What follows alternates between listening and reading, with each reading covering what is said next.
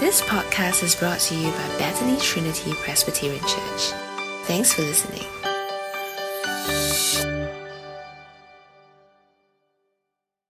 And a very good afternoon to all of us. Welcome to BTBC Church from Home. Now, I hope you have your Bible with you. If not, this is a great time to pick your Bible up or to use your digital one. But let us begin by asking God to help us. Will you pray with me? Where else can we go, Lord? Where else can we go? You have the words of eternal life. And so we come to you this morning, afternoon, that God, you will give us food from your eternal word. We pray, God, that your Holy Spirit be with us, that your Holy Spirit will engage our minds, that we can understand your word, and that you will engage our hearts, that we can respond rightly to you, and you will strengthen our hands, that we may live in your truth. We pray all this and ask for your glory.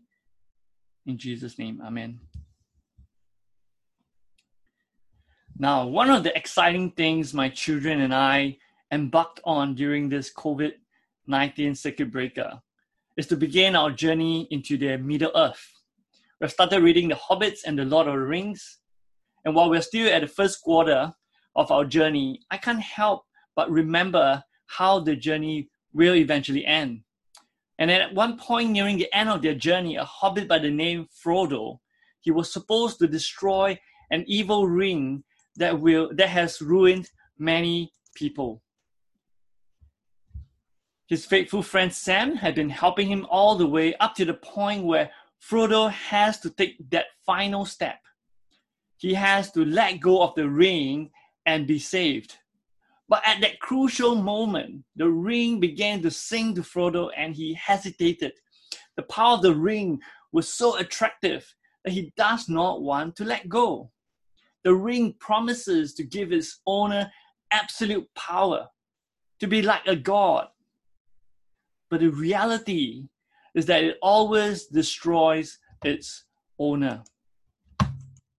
And now at the crucial point, his best friend Sam shouted to him, and he actually said, "Frodo, what are you waiting for? Just let it go. Just let the ring go." Well, I'm not going to tell you how it ends or spoil the ending for you or for my kids, but here's the truth. The truth is, only God can have the power of God.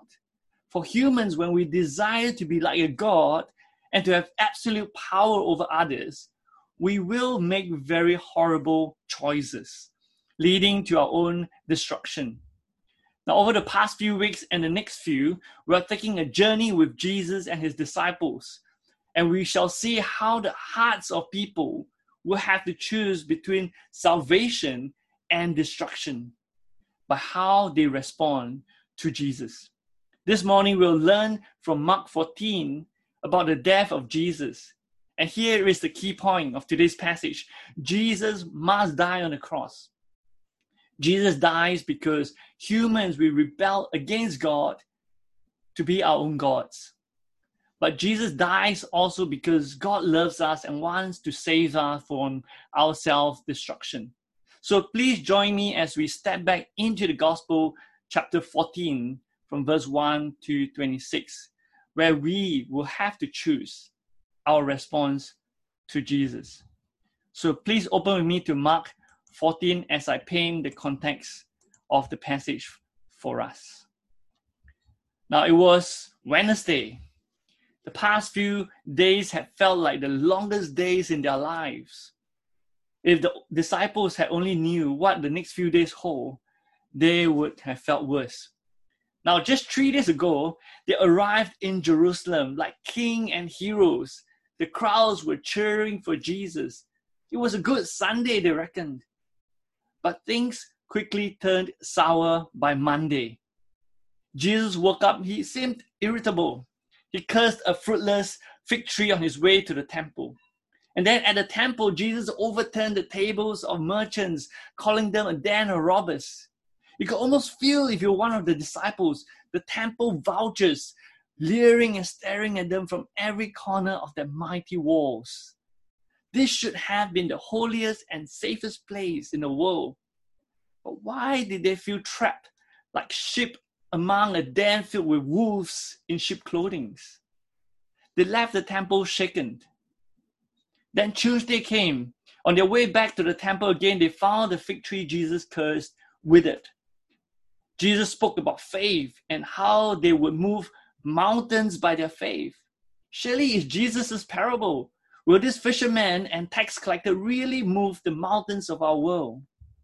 And good gracious, why did Jesus want to go back to the temple? The religious authorities, they are there laying traps for Jesus, traps that would land Jesus and the disciples into serious trouble. But thankfully, Jesus turned the table on them and their traps were diffused. And finally, when they managed to leave the temple again to ease things up, one of the 12, he commented how grand this temple was, only to have Jesus reply that this temple will be destroyed. But how could it be unless the world ends with it? Because such magnificent temple that it was. And so it would, replied Jesus.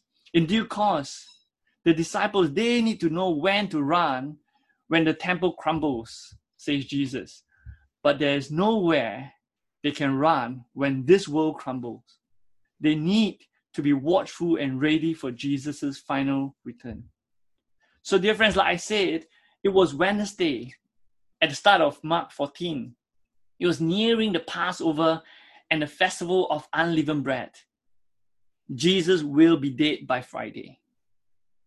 As you look at today's passage, we shall call it an explanation of Jesus' death over 2 meals.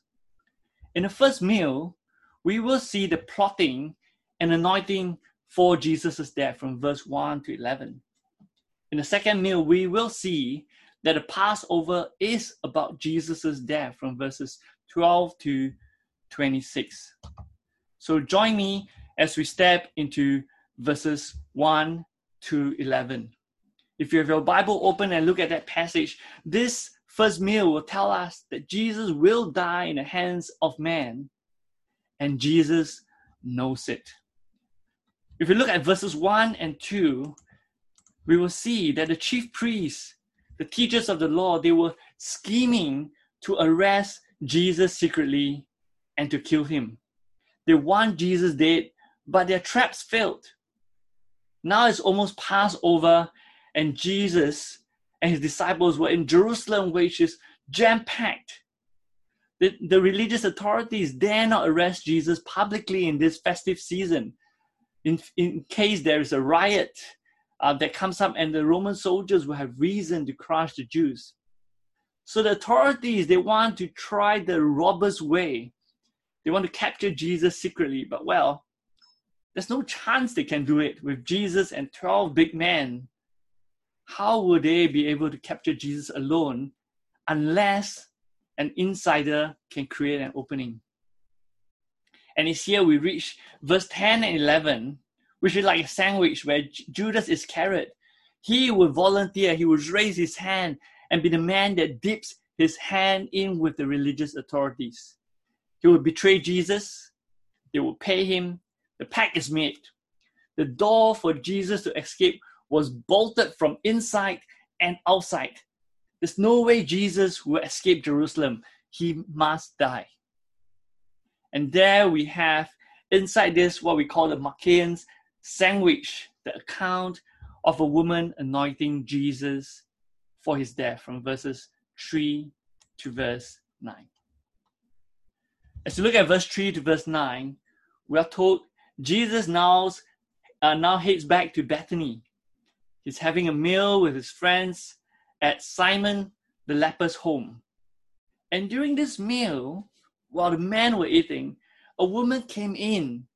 She carried an alabaster jar of very expensive perfume made of pure nard, and then she broke the jar and poured the perfume on Jesus' head.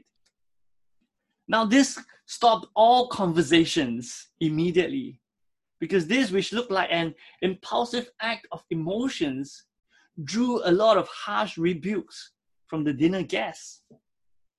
Because here it is. First of all, This was a man's dinner, and she had interrupted their meal with her actions. Second, the aroma of the perfume was so overpowering that you can't taste the pickle in your hamburger. Just imagine, ladies, if you have perfume, or even guys, just a perfume that is 10 times the size of yours, and you just smash it right in your dining hall or in front of your dinner table. You can't smell anything from your food anymore. The whole taste disappears, and you can only smell the perfume. And third, it's impossible for them to continue this laid-back meal anymore, because everyone will be carried by the smell of the perfume to a very special occasion where this perfume can be smelled. Perhaps it was a royal wedding ceremony, a king's anointing, perhaps a king's funeral. This is a smell that is present only on very special occasion. But most importantly, number 4, they thought it was such a waste of money. Their rebuke on her was harsh. Their gaze at her almost murderous. But Jesus knew it was not an act of impulse. For the jar of perfume was worth a year's wages. An ordinary person would never have spent a year, it's not a year's saving, but a year's wages on a perfume. This perfume was most likely an heirloom passed down from great-grandma to mom, and then to her. In our modern day, you could imagine it's like a bottle of very aged wine that was handed down to you from your ancestors that cost tens and tens of thousands of dollars. It was not meant to be drunk, it was meant to be kept. And whatever the case, it was that this would have been the most precious possession that this woman would have. Now, as we think whether this woman understood all that Jesus had been teaching about his death, you and I, we can't be sure. But she knew this thing. She knew Jesus was more important than anything in her world. Words could not express what she wanted to tell Jesus. And somehow the events over the past few days might have made her uneasy. The son of David who rode the donkey into Jerusalem, she could have been there a few days ago. Perhaps he would not survive this Passover. If she was amongst the crowds in the temple the last 2 days, she knew that Jesus was not welcome in the temple by the gatekeepers of the temple of God. Somehow it felt right for her at this moment that she need to reveal her absolute loyalty to her king. By giving her king what was most precious to her, this jar of alabaster perfume, that she would reveal while she has the chance that he is her king and she is loyal to him. And once broken, you can imagine there's no turning back. You can't sell it anymore. The alabaster perfume is broken. But that was her choice. Imagine the courage she must have. And then imagine the horror of the people's rebuke. But Jesus honors her. And this is what he says. Look at verse 6 with me. Verse 6. Leave her alone, said Jesus. Why are you bothering her? She has done a beautiful thing to me. The poor you will always have with you, and you can help them anytime you want. But you will not always have me. She did what she could. She poured perfume on my body beforehand to prepare for my burial. I'd like to invite us, just pause for a moment, look at verse 6 to verse 9 carefully. Here Jesus says that a woman had done a beautiful thing by pouring the perfume on his body to prepare for his burial. Jesus will die in the hands of man. He knows it. The disciples that followed him, they have heard Jesus speak about his death many times, but still they don't seem to have grasped it. The guests, including the 12, not to mention Judas Iscariot, they were angry with the woman's generous act, and they speak of the money wasting on Jesus. To tell the truth, I don't think they were so concerned about the poor. They're probably more concerned that the money and the value of the perfume was wasted and on Jesus. They used religious terms almost like a Pharisee to rebuke the woman. But then here is how Jesus replied. Jesus is telling them the highest priority for us is not doing good, but rather to love God with all our hearts and His King with all our beings. Now, brothers and sisters, friends, here's the difference between religion and Christianity. Religion tells us doing good is our highest priority. Christianity tells us loving God and Jesus, our King, is our highest priority. I wonder if you have this experience before. When you try to share the good news of Jesus to someone, the person will say, you don't have to tell me about Christianity. Really, religions are all the same. It's just telling us to do good. I wonder if you heard that from someone when you try to tell them about Jesus. Our response should have been this. It is true of religion, but not true of Christianity. Christians are won over by our King, and so loving Him is our highest priority. If you look at today's passage, Jesus, He is not rebuking the guests for wanting to care for the poor, but rather for not understanding what time it is. It is time for their King to die. As you look at the passage, you'll see that the guests and the 12, they demonstrated a failure to understand how little time there is left before Jesus departs, and how precious Jesus is that they have taken for granted and not treasured Him. But a woman, she was won over by her King. She poured perfume on Jesus' body beforehand to prepare for His burial. And if you look closely at verse 9, look at verse 9. It says, "Truly I tell you, wherever the gospel is preached throughout the world, what she has done will also be told in memory of her." If you look at verse 9, this is what it's actually saying, that the death of Jesus will become the message of the gospel. The gospel that was spread after Jesus' death, which has already spread in our world in our time. The gospel carries the message of Jesus' death and burial.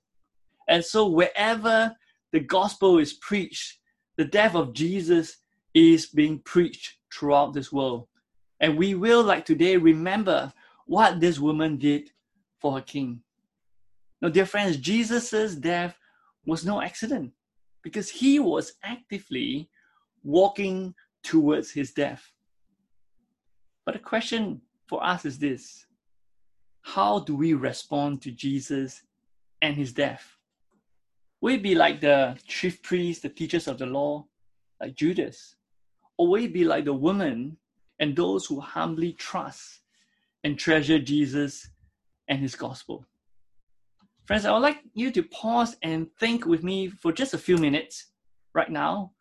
Think about our world, think about ourselves, and think how we will respond to Jesus.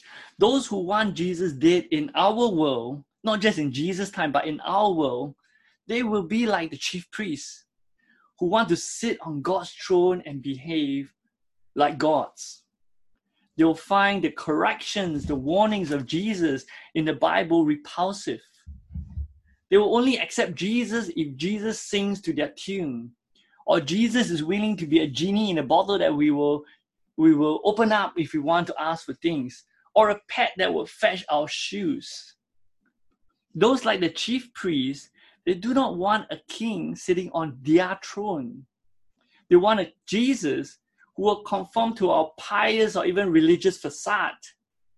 But they do not want a Jesus that will reveal the maggots that is growing inside us. Let's pray that we may not choose the choice that the chief priests have chosen to be their own gods. Again, there are those who want Jesus dead in our world, in our time as well, who will be like Judas Iscariot. They may have followed Jesus for a while, perhaps even served in churches or quotes Jesus.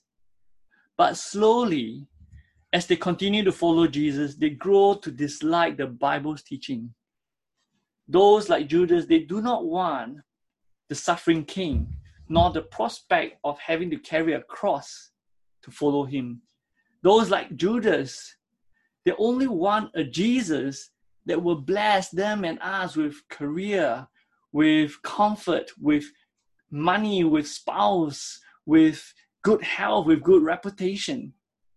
They do not want to believe Jesus, that he died not to buy comfort and let us enjoy life, but just to save us, and it cost him, and it will cause us to follow him.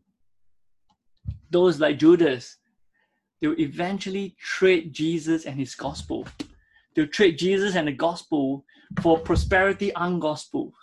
They will pronounce a God of love who is blinded to our sins. Or else they would preach an incomplete gospel that never speaks about sin, repentance, judgment, and the need to follow our King with our cross. May we not be like Judas and make the choice Judas chose to sell out Jesus and his gospel again and again. But then we have in this beautiful passage those who love Jesus as their King and accept his death for them. Like the woman who treasures and trusts Jesus above everything else in this world. Will we make that choice instead? Will we trust and love Jesus more than the relationships we treasure? It could be the boyfriend or girlfriend or the spouse or the children or the parents. Will we love and trust Jesus more? Will we trust and love Jesus more than the material possessions that we have, which we are tempted to lean on as the ultimate security? Will we love and trust Jesus more than fame or approvals that we desire? That we will seek God's pleasure more than the approvals of people around us? Jesus, he will die in the hands of man, and he knows it. But here we see a beautiful sight. We see this unnamed woman, weak as she is, stand between a world that wants Jesus dead and a world that betrays Jesus for benefits. May the Lord win you and me over as well, as he did to the woman, that we shall see Jesus as more precious than any treasures in this world. Jesus, he has to die because of our rebellion against God, but even more so as we now enter into the next meal, to recognize that Jesus has to die because God loves us. So come with me to verses 12 to 26. And in this second meal, we will come to recognize that Jesus' journey to death was actually a very long-drawn preparation by God, so that when his judgment comes, there is hope that somehow God's righteous judgment will pass over us, or some of us. So look with me to this second meal from verse 12 to 26, where Jesus will die because it is God's will and God's way to save us. So as you look at the passage, it was Thursday, the first day of the festival of unleavened bread. Verses 12 to 16, it describes the preparation. Two of the disciples, they will go to Jerusalem, and in the midst of the crowd, they will spot a man carrying a jar of water. Now, let me put it this way. It is actually an unusual sight, because normally it will be the women carrying jars of water. And it's unusual because that is not how it is in practice. So imagine this is not yet COVID-19. You turn on your carousel and you want to buy something. And the owner, the seller, tells you, I'm not bringing my phone, but meet me at Raffles Place control station. I'll be there. I'll be wearing a Hawaiian shirt and wearing a Ronald McDonald wig. So you don't have a phone to contact him, but when you go to Raffles Place, you'll be trying to spot this man. Okay, so as the two men enters Jerusalem, it is also in God's sovereignty that amongst the great crowd of people, they managed to find this man, just as Jesus told them. And the trio, they found a house in a city where the owner has already prepared a large furnished upper room for Jesus and his disciples to have the Passover. Now, if we read this very quickly, it seemed that the disciples were the ones preparing for the Passover. But if we examine it carefully, really it was Jesus who had long prepared for this. It was a meal he had planned from the very beginning to be eaten with his 12, who were meant to represent the new Israel, the Israel that will inherit the kingdom of God. So how terrible it must be for Jesus to then be betrayed by one of his closest friends in verse 17. Look at verse 17 with me. Look at verse 17 in your Bible. When evening came, Jesus arrived with the 12. And while they were reclining at the table eating, Jesus said, "Truly I tell you, one of you will betray me, one who is eating with me." No, Jesus knew he must die according to God's word. That he knew. And yet he grieved deeply, not for himself, but for the one who would betray him, because he will then have to bear the unimaginable wrath and judgment of God. Jesus said this in verse 21, a very key verse. He said this, "The Son of Man will go, just as is written about him. But woe to that man who betrays the Son of Man. It would be better for him if he had not been born." Now, dear friends, as we look at the passage, we need to be clear, it was never the circumstances that made Judas betray Jesus. Rather, the circumstances revealed who Judas was and his true relationship with Jesus. Now, Jesus knew he must die, as it is written about him in scriptures. And so on that Thursday night, Jesus gave his disciples the biggest lesson they need to learn.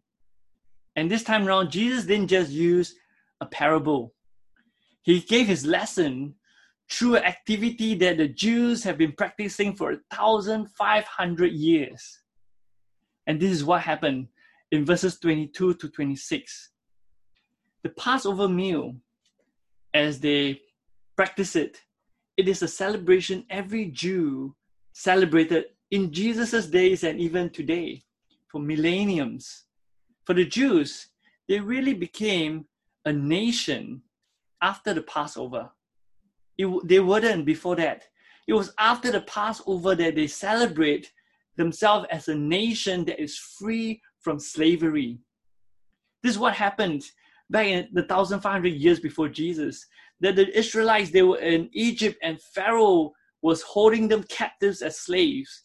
God demanded that Pharaoh let his people go. But Pharaoh, who represents the greatest king of our time, refused. For 9 times, Jesus gave them a chance, but for 9 times, Pharaoh pit against God. Until finally God says, "I will send the angel of death. You will see a limited judgment from me. Every household, whether you're humans or animals, your firstborn will die." But to the Israelites, Jesus says, "As for you, kill an innocent lamb, spread its blood on the wooden frame, stay behind it." So that when the angel of death passed and they see this blood-stained wooden frame, it cries out to the angel of death that death and judgment has already entered this house. Pass over. And so the angel of death came, and every single household, their firstborn was dead, except those with blood on their wooden frame. That was Passover. The Israelites had God's judgment pass over them. But here is the reality, dear friends.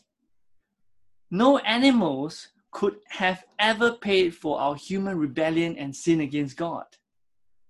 It couldn't have been in the Passover in Egypt It could have been in Jesus' time, and it would never have been for our time.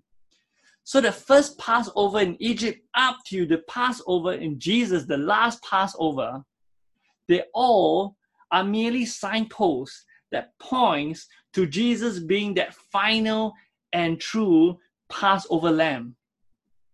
And Jesus says that he will be that Passover lamb whose blood will be spread on the wooden frame, and all who hides behind this blood-stained frame, God's wrath will pass over them. So verse 22, this is what it says. While they were eating, Jesus, he came, he took the bread, and when he had given thanks, he broke it, and then he gave to his disciples, saying, "Take and eat. This is my body." And then he took a cup, and when he had given thanks, he gave it to them, and they all drank from it. "This is my blood of the covenant, which is poured out for many," he said to them. Now, dear friends, so-called the body and the blood of Jesus, the Son of God, is really the only way God's wrath can pass over you or me. And notice, God will not demand payment twice. If his Son bears that payment, God will not ask from us ever again. Jesus reveals to his disciples from verse 22 to 25 that his death will be the fulfillment of the Passover meal. So when Jesus invites his disciples to eat and drink, he's inviting them to recognize that his death on the cross will appropriate for them, meaning that Jesus, when he dies on the cross, is giving himself for them and to them, inviting them to share the benefits of his death when they trust in him. For God will not demand payment twice. And if we hide behind the bloodstained frame of our Lord Jesus, God's wrath will pass over us.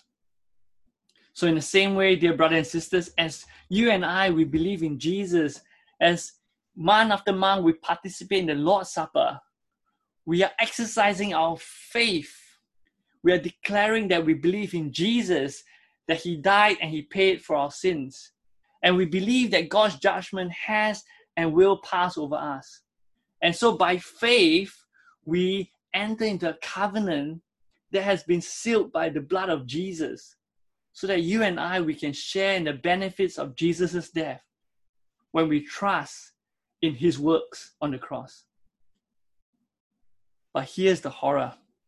For those who want Jesus dead, for those who betray Jesus, for those who reject Jesus and are going to depend on their own good works, the benefits of Jesus' death is not on them. On that final day, they shall stand alone in open space to face the oncoming, unhindered, unmediated judgment of God. And God will come and he will judge. And he found any sin, any rebellion, any evil thoughts and action that we have, his full judgment and wrath will come and consume.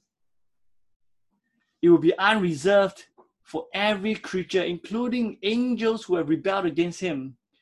Everyone who has sinned will bear the judgment and wrath of God.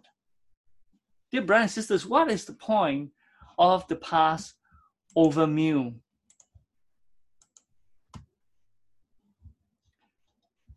The Passover meal in all of history has always been a compass to Jesus who comes to die in our place.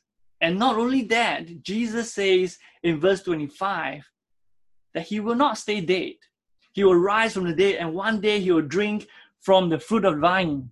And on that day, when he drinks the fruit of the vine, it will not represent his death, but it will proclaim his victory as the God King and his kingdom arrive. On that day, those who have hidden behind his blood-stained wooden frame, his death, God's wrath will pass over them, and they shall enter into the great heavenly banquet to celebrate Jesus with him. Dear brothers and sisters, as we come to a close, the main point of this passage is very clear. Jesus will die. In less than 24 hours after he gave this supper, he was dead. He will die because people rejected him and rejected God. But he will die also because God loves us and offers us a way from judgment and have God's wrath pass over us. As we close, the question comes back to us. How will we respond to Jesus? Will we choose to hate Jesus like the chief priests and Judas, to hold on to our self-rule, to hold the ring of power that we want to have, to be our own gods? Or will we let go? Will we just let go of our self-rule, our desires to be God, to love Jesus and to accept his death for us? Like the woman who has been won over by her king, like all who believe and so proclaim the death of Jesus. Because here's the thing, dear friends, brothers and sisters. Unless we let go of our desire to be God, we cannot hold on to the refuge behind the blood of Jesus and be saved. So may God help us. May God help us to let go of our rebellion against God and free our hands to grab hold of the benefits Jesus offers his disciples and now offer to us. His death for our death, his resurrection for our future resurrection. May God have mercy and win us over in Christ. Let us pray.